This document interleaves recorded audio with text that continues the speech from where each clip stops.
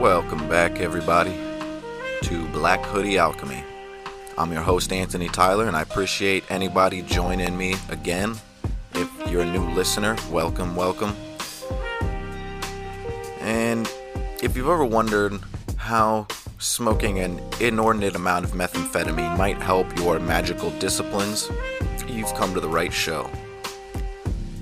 You know, it's a wonder what a little bit of excommunication from the Mormon Church and a ton of meth can do for your creativity and your problem solving and your work ethic and your views of your own metaphysical capability. It's awesome. Yeah, if you don't want to put in any work at all and you just want to feel great and really, really confident in your spell casting and your connection to God, meth is for you. It's going to be awesome. I highly recommend it, but only if you want those things. If you want to be like a regular person that has any sort of semblance of normalcy and integrity and discipline, maybe don't smoke meth and read a bunch of half-baked metaphysical philosophy, but, you know, that's just me. No, and that's not super random either. Actually, we're going to talk about all this today by investigating the wannabe, sad, pathetic Children of Thunder half-ass cult. And I say all that because this cult really subsisted of the leader, Mr. Glenn Taylor Helzer, who inspired this wonderful intro of methamphetamine and awesomeness. And then there was his brother and his brother's girlfriend and one chick and then another chick. So there's like 4 of them total, not to mention everyone that was hanging out in their flop house. So if you count all those flop house members, I guess they maybe had a little more, but really not anything to shout about compared to someone like Manson or Jones. In fact, this story, more than others, is going to be one of, aside from the end, as it will get dark, it's pretty hilarious at times. So strap in, this is going to be absolutely nuts, and it's going to be a little less dark than last episode. So maybe a tiny bit of a palate cleanser for some of you. And real quick, before we jump into the Children of Thunder wannabe half-ass cult, we're going to get some introduction type things out of the way. Again, special thank you to my homie Duncan Schuler for creating this wonderful, wonderful intro song for the show. I friggin' love it.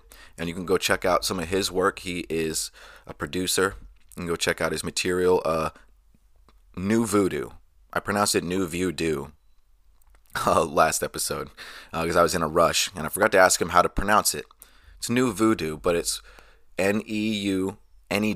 Look at me go. Veewdew. We'll see what else. Yeah, this isn't going to be an exclusively true crime radio show or podcast, but it's going to be true crime heavy at times, most definitely. And I find cults particularly fascinating in the worst ways, like cautionary tale sorts of ways, because they are sort of the crossroads of metaphysical ideas, good and bad, true crime, like existential horror, even psychedelics a lot of the times. Almost everything that I'm interested in kind of coalesces in a very morbid way. And, you know, in the same way that we have like parables and stories to explain or to help us relate to morality and ethics, I think that these stories in the opposite way help us relate to morality and ethics, essentially. But again, in the opposite ways. Cautionary tales. So, see, the next few episodes, I might do 1 or 2 true crime-ish episodes, and then after that, we're going to switch gears a little bit so we don't burn all those cards, and we're going to get into some more philosophical, metaphysical type stuff. We're going to keep it dark and weird, because that's just how we do things here. All right. So, the Children of Thunder, Glenn Taylor Helzer. Let's talk about it here. And to set the stage, we're going to talk first about his 12 principles of Magick. This meth-addled maniac left the Mormon Church, thought that he would be able to essentially take over the Latter-day Saint Church leadership and become like the ruler of all Mormons, and then take over like Utah and turn that into a nation state. And so this guy had very practical goals. And he came up with the 12 principles of magic, and this is what he spouted to all of the people snorting meth and ecstasy at his flop house. Number 1, I am already perfect and therefore can do nothing wrong. Number 2, there is no such thing as right and wrong. All right, it's already tracking very well so far. Number 3, I am all powerful and therefore the creator of and accountable for everything that occurs in my life. This doesn't sound like meth at all. Number 4, life is always right. I embrace all of my results. And you can see that some of this is like 20% couched in reasonable logic, and then it just goes completely off the rails. Number 5, all of my results I have created to learn from at some level. Okay, fair enough. Number 6, I know nothing. I believe nothing. I simply perceive without fear. Wow, how fearless. Number 7, it is of no concern to me how accurate or inaccurate my perceptions are, and therefore I am always right. And never inconvenienced either, I must say. Number 8, unconditional fearless love is the most powerful force in the universe. Okay. Number 9, spirit knows. Okay. Number 10, I gain total control by losing all control. Awesome. Number 11, life is such a precious gift, and when I give back to life, immediately life gives more back to me, and therefore I am forever in debt. What goes around comes around. And a bunch of other things I have to list so I don't just put one single word, karma, and make it all extremely easier for everyone to understand. Number 12, there is a higher power than mine, and that is my Savior, Jesus Christ, the Son of my Father. You know, if anything, meth gets you closer to Jesus. Okay. Yeah, what'd you guys think of that? Sounds reasonable, right? All right. So before we get a little more into the story, I also have a little bit more of a preface. I want to give a shout out to my homies, Luke, Levi, especially, and also Dakota, Kendall, and good old Sip. I miss having the bonfires with you guys, and the reason for any other listeners that I bring these gentlemen up is because, so while I was living in California about a year and a half or so, I spent some time in Walnut Creek, California, like an hour-ish, depending on traffic, outside of San Francisco. And started looking, I'd always been interested in true crime, but I was kind of getting back into it a little more to help diffuse from some of the metaphysical research I was doing and stuff. And I came across this cult, and I thought they were really interesting because of like the Mormonism and meth. But then I realized that the cult had essentially been started in Walnut Creek. And when they weren't in Walnut Creek, they were in Concord, right next to Walnut Creek. They were in Martinez. They were in like every single surrounding area that these people are in throughout this story is basically the cities and towns I was working in like every day for a year, doing landscaping and some other stuff. So that was pretty weird in and of itself. And like, wow, what a synchronicity, because truly was not looking at their location at all. I just thought the name sounded fun and that the story sounded outrageous. And then it doesn't stop there. The only people I happen to know in the area are actually people that grew up in the same town as Taylor Helzer grew up. Yeah, so they actually knew him. Luke and Levi, at one point in time, went to the same church as him. And no, they did not grow up as crazy as he did. They are two of the coolest dudes. Everybody, Luke, Levi, Dakota, Sip, Kendall, I miss you guys. You guys are great dudes. But, okay. So that was crazy. That was absolutely nuts. So I actually know people who weren't like good friends with him, but they knew his family, they knew him, they saw him drive around the neighborhood growing up because he was a little older than them. And they verified that he was absolutely insane, most definitely.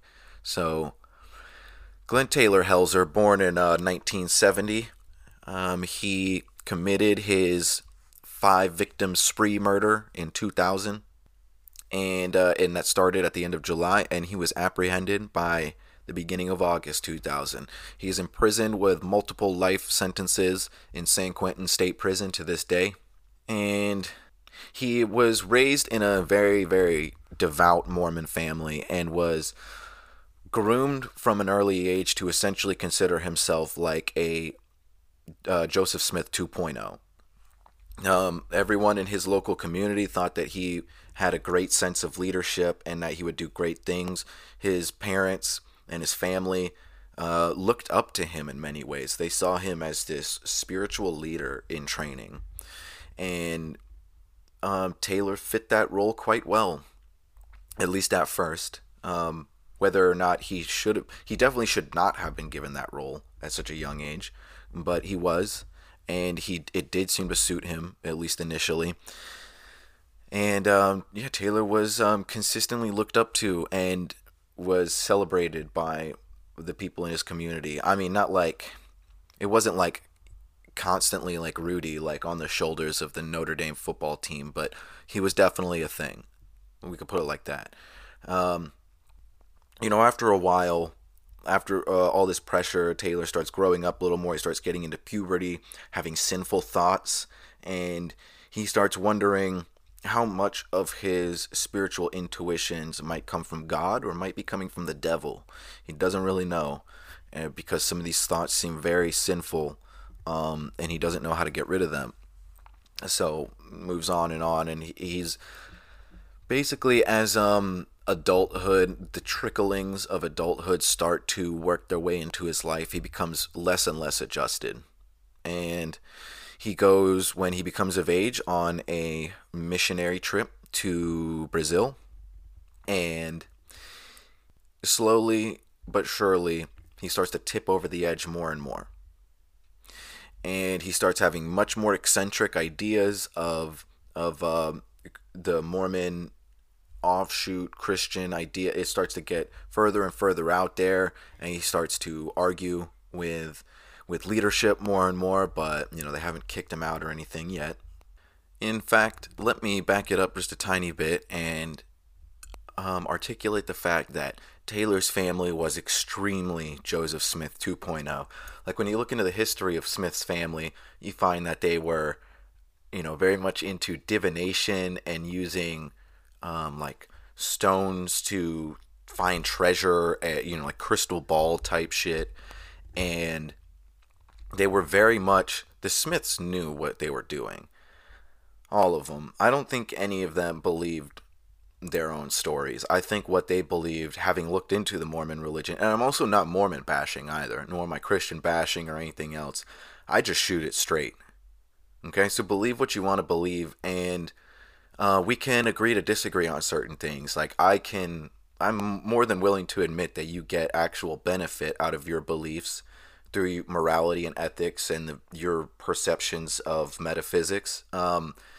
But I also have to toe the line that I see and say that there's absolutely I'm just going to be candid. There is such little historical evidence for anything that Mormons talk about, whether it be the origins of humanity or their beliefs or Joseph Smith's claims. It's all just so laughable. It doesn't make any sense. It sounds like a Dr. Seuss story a lot of the time, and I can't believe people fell for it. So sorry, Mormons. I like you individually most of the time, but I don't like your religion, just like I don't like most religions. And that's not to say I hate religions either. I don't like the organization of them. I think that I'm a mystic, right? So I think that these things are highly personal and that you can choose to share them if you like. But once you start involving the core principles of your faith and like practice with a priest and a building, it starts to lose credibility to me, especially when you start tithing. What a load of bullshit, telling people that they can get more if they just give 10% of their paychecks to some greedy old bastard that has a closer connection to God than they do. Are you kidding me? So, and the Helzer family, Grandpa Helzer, actually was known. So Mormons have eccentric beliefs in general, clearly, and Helzer, Grandpa Helzer was known for being the eccentric version of the eccentric Mormon. And he told the story often, one that little Taylor was very fond of, about how he actually saw flesh and blood Jesus on his front lawn and had a conversation with him for something like 2 hours. Yeah, so that's kind of weird. Not like a vision either. Like, evidently the guy was very emphatic about the fact that Jesus, Jesus incarnated for a period of time to talk to him, although I'm not really sure what they talked about. So as time went on, Taylor comes back from he goes on his mission to Brazil, which will become very influential for him in not good ways. And when he comes back, he eventually, he kind of he's not excommunicated from the Mormon Church, but he falls out a little bit, and he gets married, and he becomes a stockbroker, so things are going well. And but he starts having a mental break slowly, more and more. He starts realizing how much he missed out on being a prized Mormon leader in training. And basically what he missed out on was a whole lot of awesome internet porn. Not joking.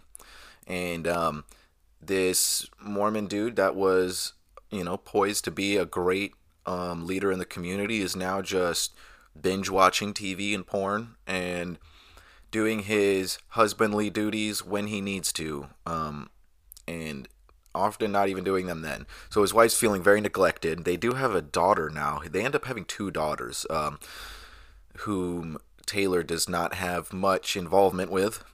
It gets to the point where they go to counseling, and Taylor eventually tells the marriage counselor that the only way he's really going, so he feels like his wife cheated him because she's not sexually adventurous, and he thinks that the only way that he can achieve or like fix this problem essentially is if he goes to Brazil and interviews. I can't remember all the numbers, but I'm not exaggerating. I might just be off, give or take. When he says like he wants to recruit like 100 women through an interview process to sleep with them so that they can go through like 100 what's the word I'm looking for, like 100 contestant bachelor game show, and then at the end of it, after like all these like rounds of like elimination, he finds like a dozen or so Brazilian women to sign multi-year contracts, or at least a year-long contract, just to sleep with him. And he tells this to his wife and the therapist. This guy is all there for sure. And so that's just the beginning, So eventually this thing collapses. His marriage collapses. His stockbroker, he doesn't want to work anymore, so he comes up with a scam to get medical disability. And then he starts. He eventually is excommunicated finally, because he's smoking a lot of meth now, because that's what happens. You get into some weed, and then you get into some meth. No, but he was smoking weed also, and drinking, and taking ecstasy, and he was selling ecstasy at raves, so he was a very cool guy. And then he gets his brother Justin involved a bit more. Justin's always been interested in what his brother Taylor's doing, and finds that he has a great bit to learn from Taylor. So we have the Helzers, especially Taylor, at this point in his life where the former life he has had is definitely no longer, and he is at this major transitional period. And it's at this point that I'd like to say, this is what I'm talking about with my prior episodes, especially the first one, where, and I'm not talking about anybody's specific God here. I'm talking about God, the symbol of God, as the arch good, and then the symbol of the devil as arch evil. So in the sense of God as arch good, a lot of the times, this is where the evil comes from. I'm not saying that, good and evil are irrelevant, but I'm saying the balance here. I'm all about that Buddhist middle path, because that's what seems to hold up the most, time and time again. Too much God what that equals on a practical human level is entitlement, narcissism, basically a messiah complex in many cases. And when you look into the history of cults in the West, and just in general, but especially in the West, where the idea of God is more classicalized and monotheistic, we find that far more often than not, God is used to create the cults that do the most evil. Very rarely is Satan used as a flagship for cults. But what people do is they end up, again, with the symbols of God and the devil, arch good and arch evil, they end up using God to mask the devil. So I think that someone like a Christian or a Mormon might recognize that. Might say that, oh yes, of course I know that God is, people use God for nefarious things, but that's really the devil. But they don't take the inner reflection. They may see someone else doing that, but when they look at themselves, they feel perfectly fine putting themselves on a pedestal because they follow the tenets of God, and other people are heathenists and just hedonistic. And I really don't like those double standards. If you have a very strong Christian belief or something like Mormon, since we're talking about that today, I'm not saying that you should start worshiping the devil. I'm saying what you should do is start considering how godly some of your beliefs might really be. Because if we just become full of quote unquote God's love and, oh, God's made me perfect and I have a special relationship with God. These are all regular things. Maybe not that God's made me perfect, but God's made me perfect in his own way. All these Christianly things that people say. It all just depends on the intention and the context, because a lot of those things could sound very, very mentally ill, essentially. And they're all going to sound very, very mentally ill, and they're going to lead to some terrible, traumatic things in this story. I'm not just talking shit here. This is what happens in this story. This kid is groomed to become some sort of devout Joel Osteen Mormon bullshit, and he becomes one of the weirdest, drugged out cult leader wannabes in modern history. All right, and if you don't think that there's a correlation there, then I don't know what to tell you. Because there is. Because it's not just in this story, it's in all these stories. It's in damn near every single one of these stories. If someone wasn't abused to hell and back, then they were done like this. And they were made basically the equivalent of some spiritual trust fund brat. This kid didn't have a ton of money, but what he did is he had his spiritual ego and his spiritual capabilities and beliefs in himself fill his cup overfloweth from the very beginning, and it led to some let's talk about it some more. So he's definitely in the middle of a mental breakdown now, and he starts going to these like group training seminars where they deal with like stress management and making you a better person. Some of these places are meditative, some of these places are whatever, like Tony Robbins type shit. And but this one is about trauma specifically. It's about going through like a boot camp thing where you're screaming and yelling at everyone, and like you allow people to figure out some of like your darkest secrets so that they can use it as ammunition.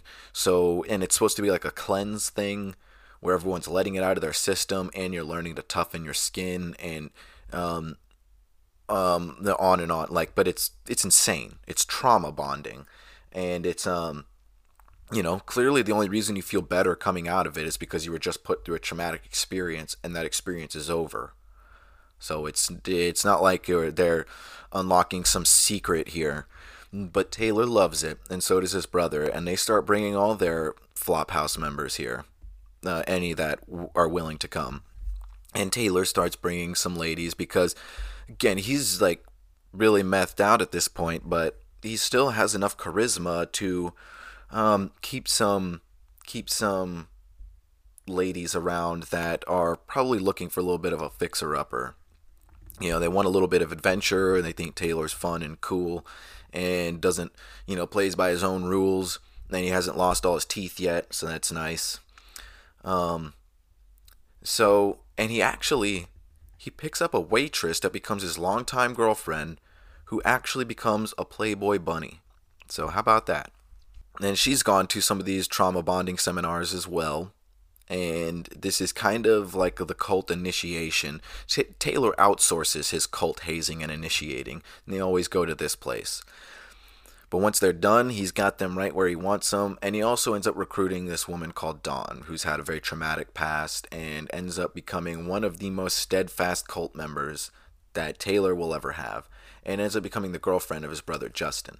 And Taylor doesn't have very much of a good standing reputation with his family so much, nor the local church community, and has actually been kicked out of church parking lots at this point for trying to recruit other Mormons into his Mormon offshoot. And this is also around the time when he starts coming up with his Brazilian orphan assassin idea. Yeah, not kidding about that either. And he basically, long story short, actually puts a good amount of thought and attention into this idea that never even gets close to off the ground, of going back to Brazil to abduct children so that he can turn them into some sort of Manchurian candidate, elite assassins, so that they can take over the Mormon church and help him form his nation state. And that's something that kind of sticks with him for a while, and then kind of becomes that, combined with his Bachelor game show strategy, become the seeds of many of his great plans from there, which all have to do with this. He just really wants to be the ex-Mormon, methed out Aleister Crowley. Like I said, he just wants a harem of women to sleep with him whenever he wants, and to sleep with other people to give him money whenever he wants.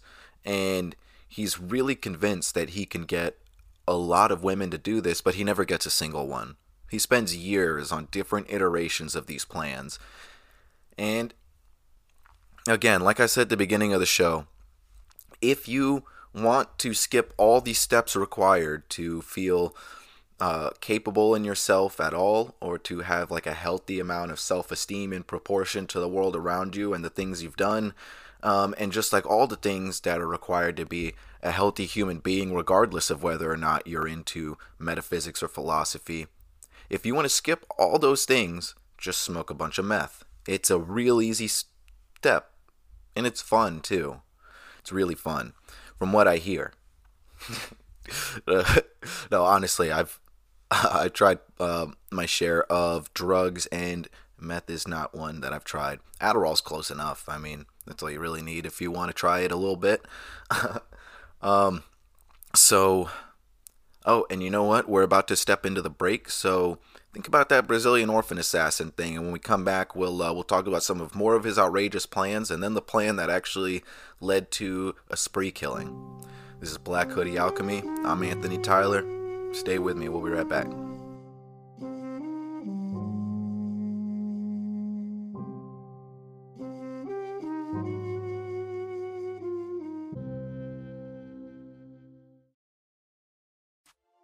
Thousands of people are having paranormal experiences with ghosts, demons, shadow people, dogmen, Bigfoot, and more.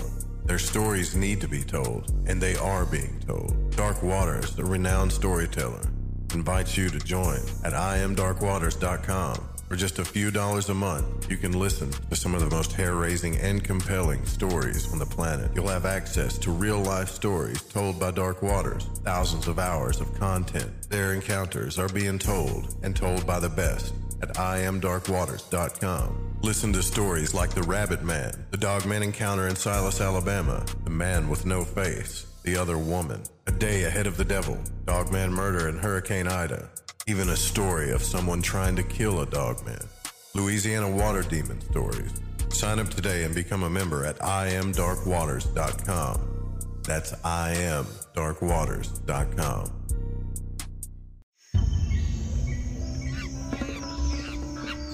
The Natural Born Alchemist podcast is a podcast that covers topics like alchemy, shamanism, psychedelics, anarchism, and philosophy. Join Alex, that's me, and a multitude of guests on a quest to discover the nature of reality, of spirit, and of consciousness. Each episode will also introduce you to new music that you might never have heard before. You can find the podcast on most platforms. Simply search for Natural Born Alchemist or go directly to naturalbornalchemist.com. There you'll be able to find all the social media links as well. Freedom is in the mind. Do you want to escape the simulation? Well, join me, Jess Rogie, every week as we explore a variety of different realities to help expand our minds and find out a little more about this world we live in. Escape the simulation with me live every Wednesday at 5 p.m. Pacific, 8 p.m. Eastern here on thefringe.fm.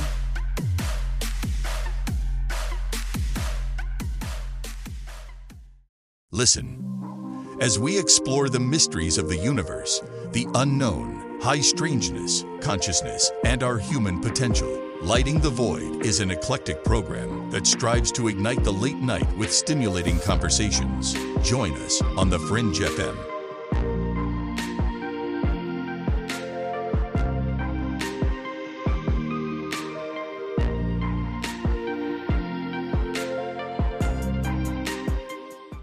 From parapsychology to pop conspiracy, and from parapolitics to health and esoterica, I'm Ryan Gable, host of The Secret Teachings, and I'll bring you all of this and more 5 nights a week right here on The Fringe FM.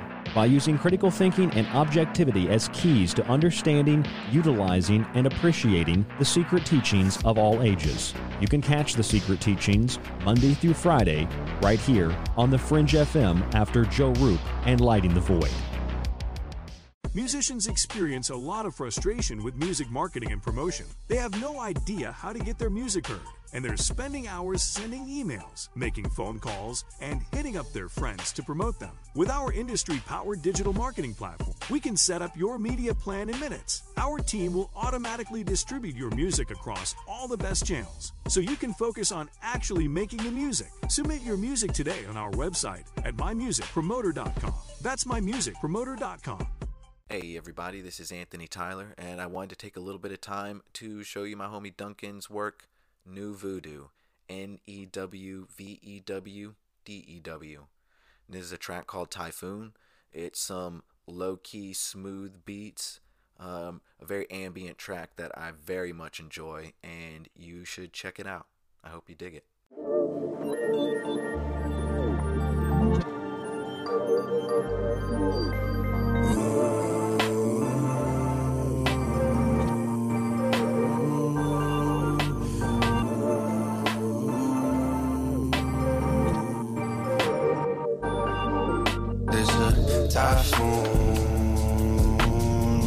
Typhoon, there's a typhoon,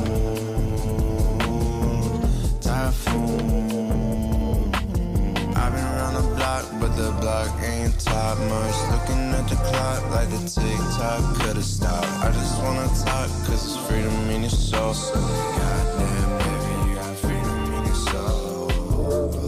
Okay, I look into your eyes and I see past that disguise. Can we try? By your demise, let it fly.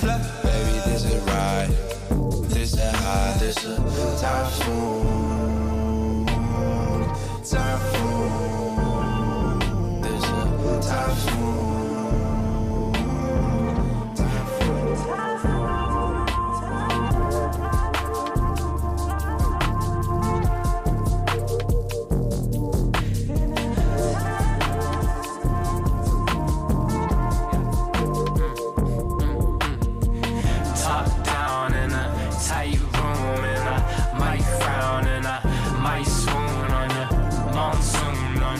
All too soon, mama. It's that moon, mama. Damiana, and that lotion on ya. Let me toast to all these times. talking winter time, fine, like you frozen on my mind. Oh, run it up, yeah.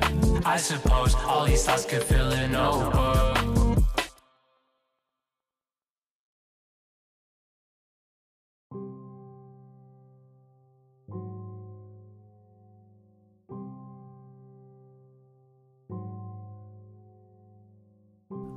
And welcome back to Black Hoodie Alchemy. I'm your host, Anthony Tyler, and we are talking about the wannabe half-ass cult in Walnut Creek area, California, the Children of Thunder. And before the break, we were talking about how Taylor Helzer, the charismatic meth-addled cult leader here, is trying to work on his recruitment. He's trying to work on his brainstorms to start bringing more money in, but none of it's really landing because he just can't really get over the hurdle of getting Brazilian people in the mix for his own personal benefit, which involves lots of sex and maybe a little bit of drugs as well, and not really any coherent methodology or systemic planning. There's none of that really. It's just a bunch of, hey, wouldn't this be a great idea? Give me some more meth, please. So at this point, he's got a handful of members. He's got his brother, he's got his brother's girlfriend, and his soon-to-be Playboy bunny girlfriend is no longer his girlfriend. She's left. But they end up bringing into the fold some really, really wild out there new age hippie witch chick that's his brother's girlfriend's friend. And she just adds a whole bunch of spell casting and love potions and ages of zodiacal signs. And, not to say that all of that, that can be fun. But again, when it's involved with all these other things we've talked about, it's just not going to be a good combination. None of this is going to end well. So she's in the mix now, and they have a lot more, that combined with Helzer's great 12 principles of magic is just great, right? It's just lovely. So from here,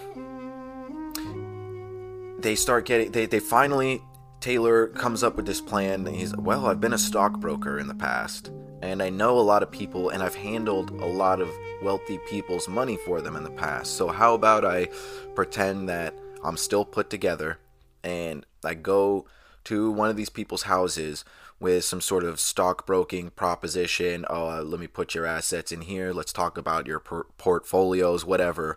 And I'll show up with a bottle of wine. I'll say that there's some sort of celebration. I just did a deal or something.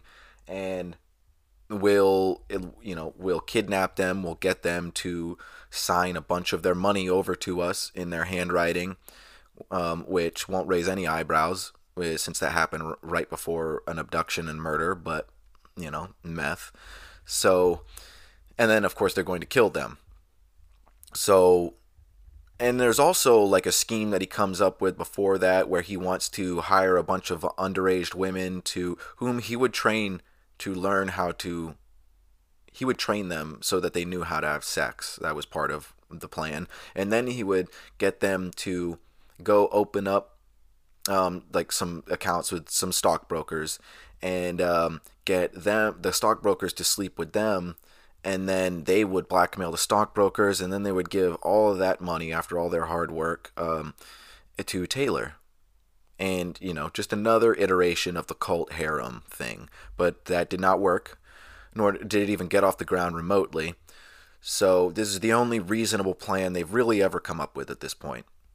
It's not like I wanted their plan to go well, but the more unfortunate it goes, the more people suffer. So as you'll see coming up, because this is where things start to get progressively darker, unfortunately. But it's part of the story. And I think we all kind of got to see where this is headed, right? So they go to one person's house. They're not home. They go to another person's house. It's an old couple, the Steinmans. Whom, again, Taylor knew through some of his work in the past. They let him in. And this couple didn't deserve any of this, right? They didn't deserve a single bit. But also, at the same time, even if you knew someone in the past like through business engagements, maybe don't just let them into your home right out of the blue. Maybe flesh the situation out a little bit. But again, it's not like they brought this on themselves or anything. But they just kind of, once they saw it was Taylor, and I don't think word spread that far per se. Like, I don't think, unless you were involved with the Mormon community, that you really knew anything to do with Taylor's ostracization from his former life. So there might not have been a whole lot of red flags to pick up on. And as far as I know, he cleaned up well enough. He wasn't like he didn't have like pock scars and missing teeth and a bunch of stuff yet. So they do let him in. And basically, him and his brother go about murdering these people like several times. And what I mean by that is they bumble their way through every single execution attempt, that they end up going through several and just putting these people through it over and over. There's a slicing of the throat. There's strangulation. There's bashing someone's head against the ground until their skull splits open. There's trying to drown them. And then there's the old man finally dying of a heart attack after all these execution attempts. And I can't remember how the woman dies, but do we really even need to know at this point? It's absolutely brutal. And Dawn was there too, Justin's girlfriend.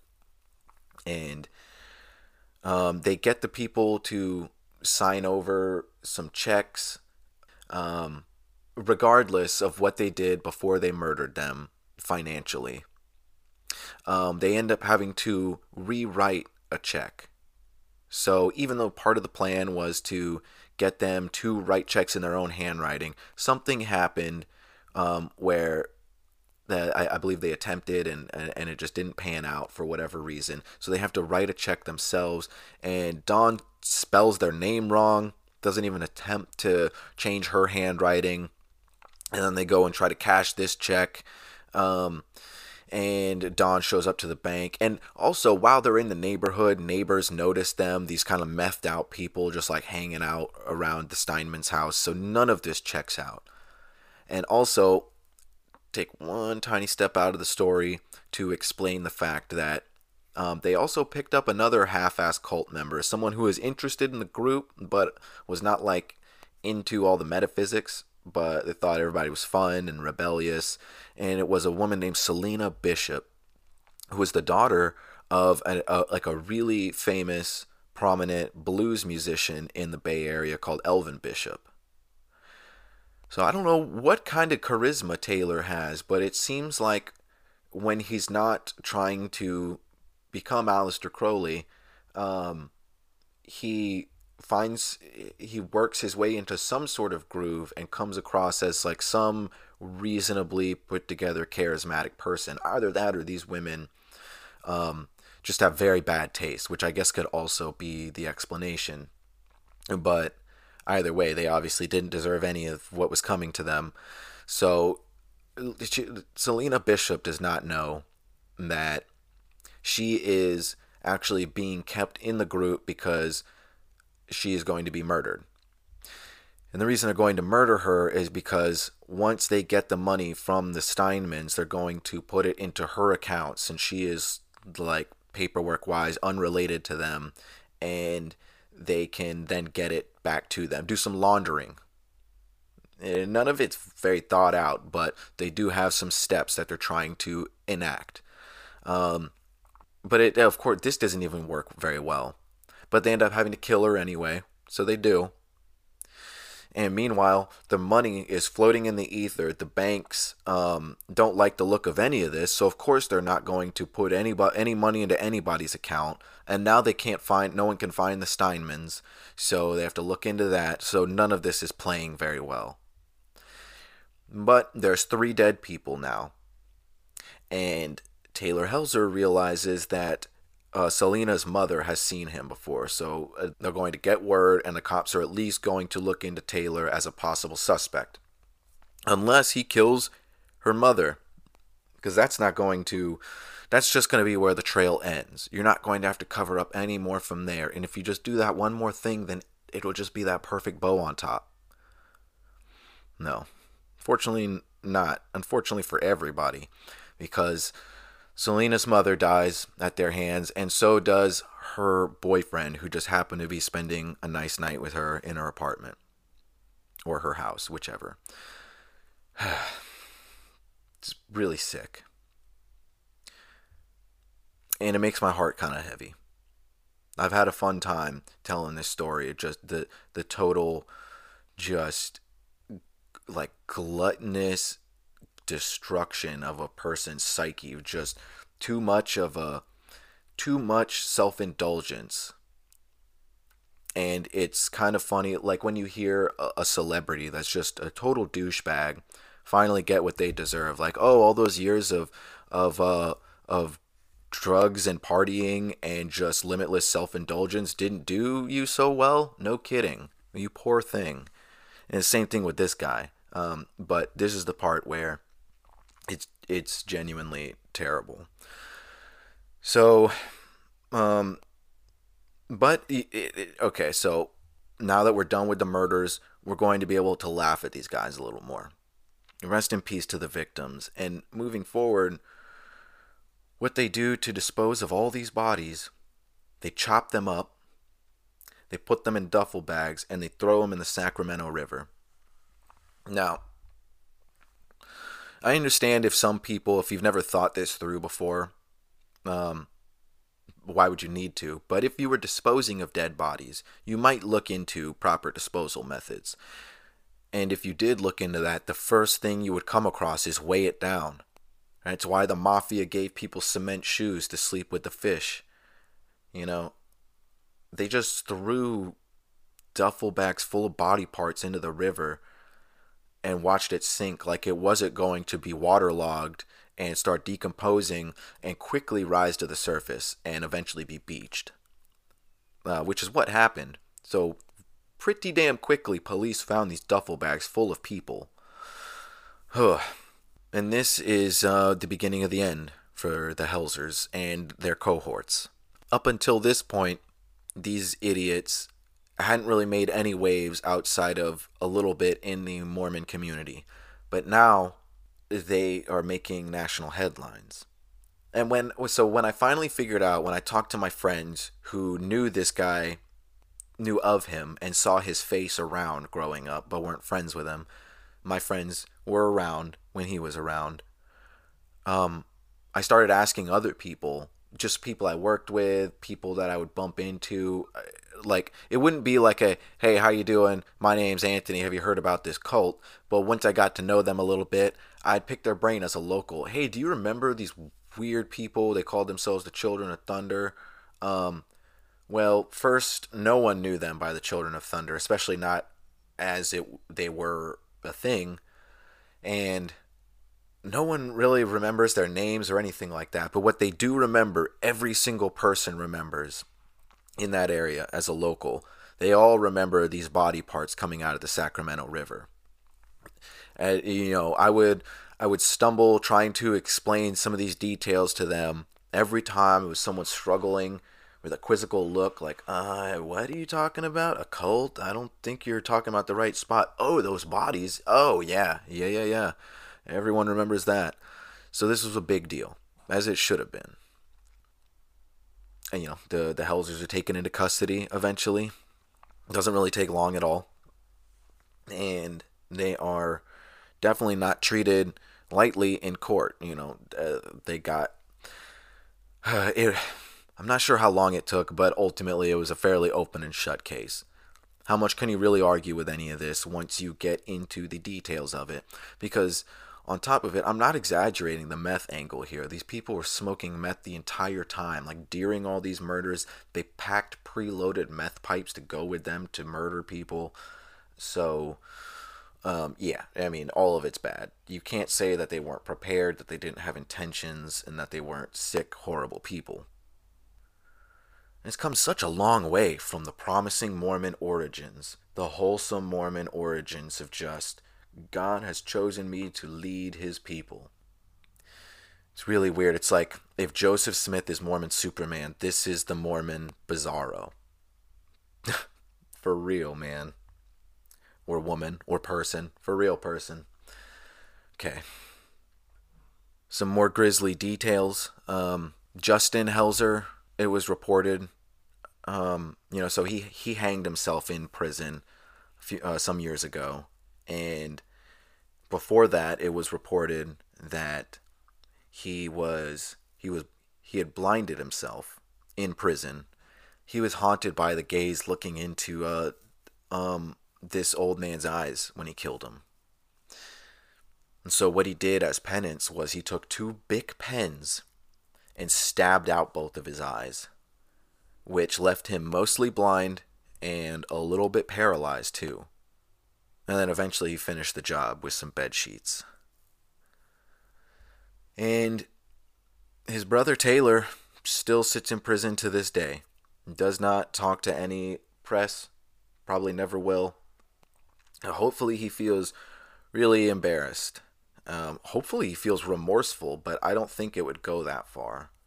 I don't think a guy like that is necessarily capable of any remorse. So I just hope he feels like a piece of shit and severely embarrassed. And I hope he just, probably not, but I hope he's just one of those people that just scours the internet and like he gets like notifications whenever to his account, whenever someone uploads anything about him to Google, and then he just reads it and listens to it and just fumes over it. It's like, God, if I ever get out of prison, I'm just going to smoke so much meth and kill this stupid podcaster, radio host, Anthony Tyler, in the name of Jesus, the son of my father.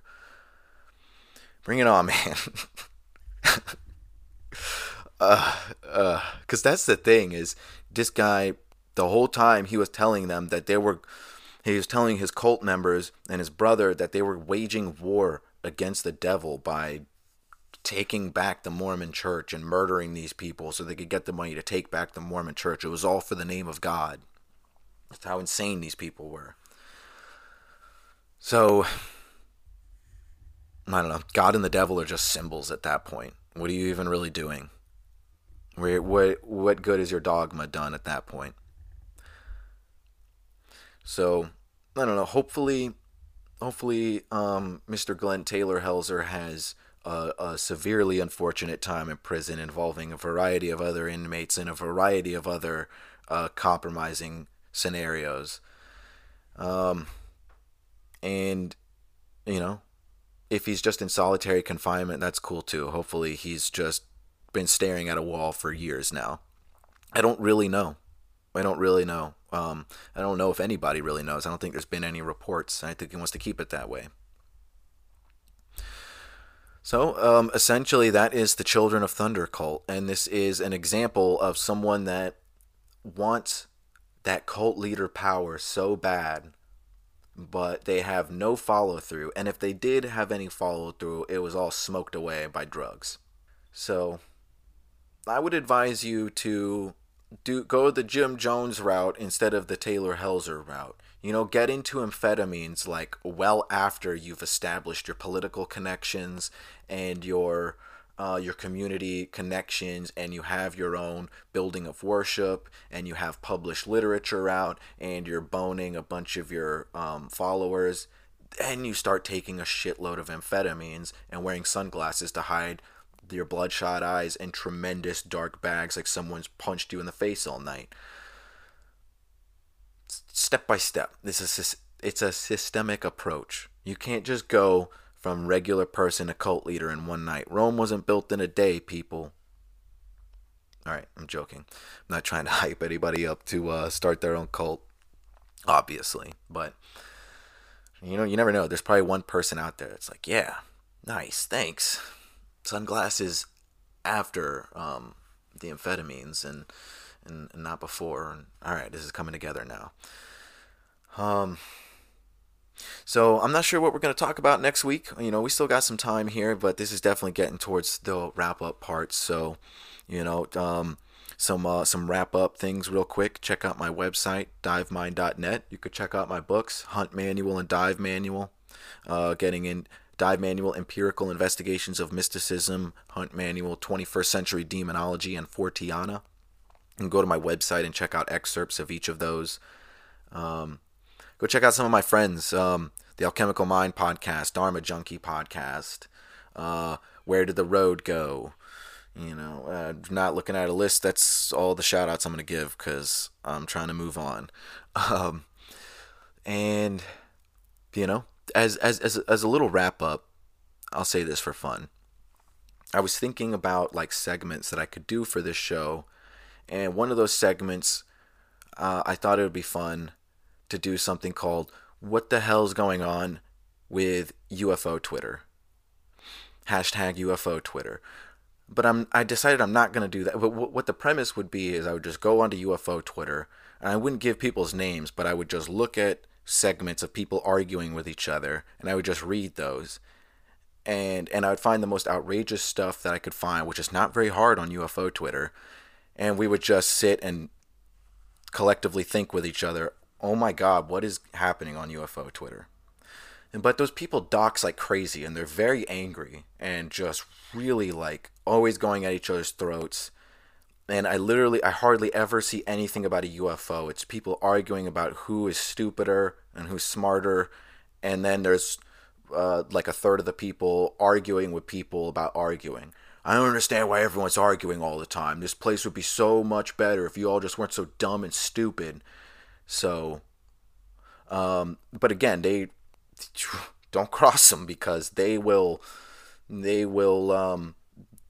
pretty much look at you like some sort of QAnon member looks at the reptilian Illuminati, and they're going to go for your throat. So I respect your tenacity, UFO Twitter. Leave me alone. I'm just going to ask once, what the hell is going on UFO Twitter? Seriously. And then I'll leave it at that. But I would steer clear if I were you. If anyone doesn't know what I'm talking about, if you're unfamiliar, UFO Twitter is basically just a place where everyone on Twitter mingles to talk about UFOs in the type of setting that is very similar to YouTube comments. And if you don't understand what that reference means, YouTube comments are pretty much the slags of all internet comments, except for maybe Pornhub.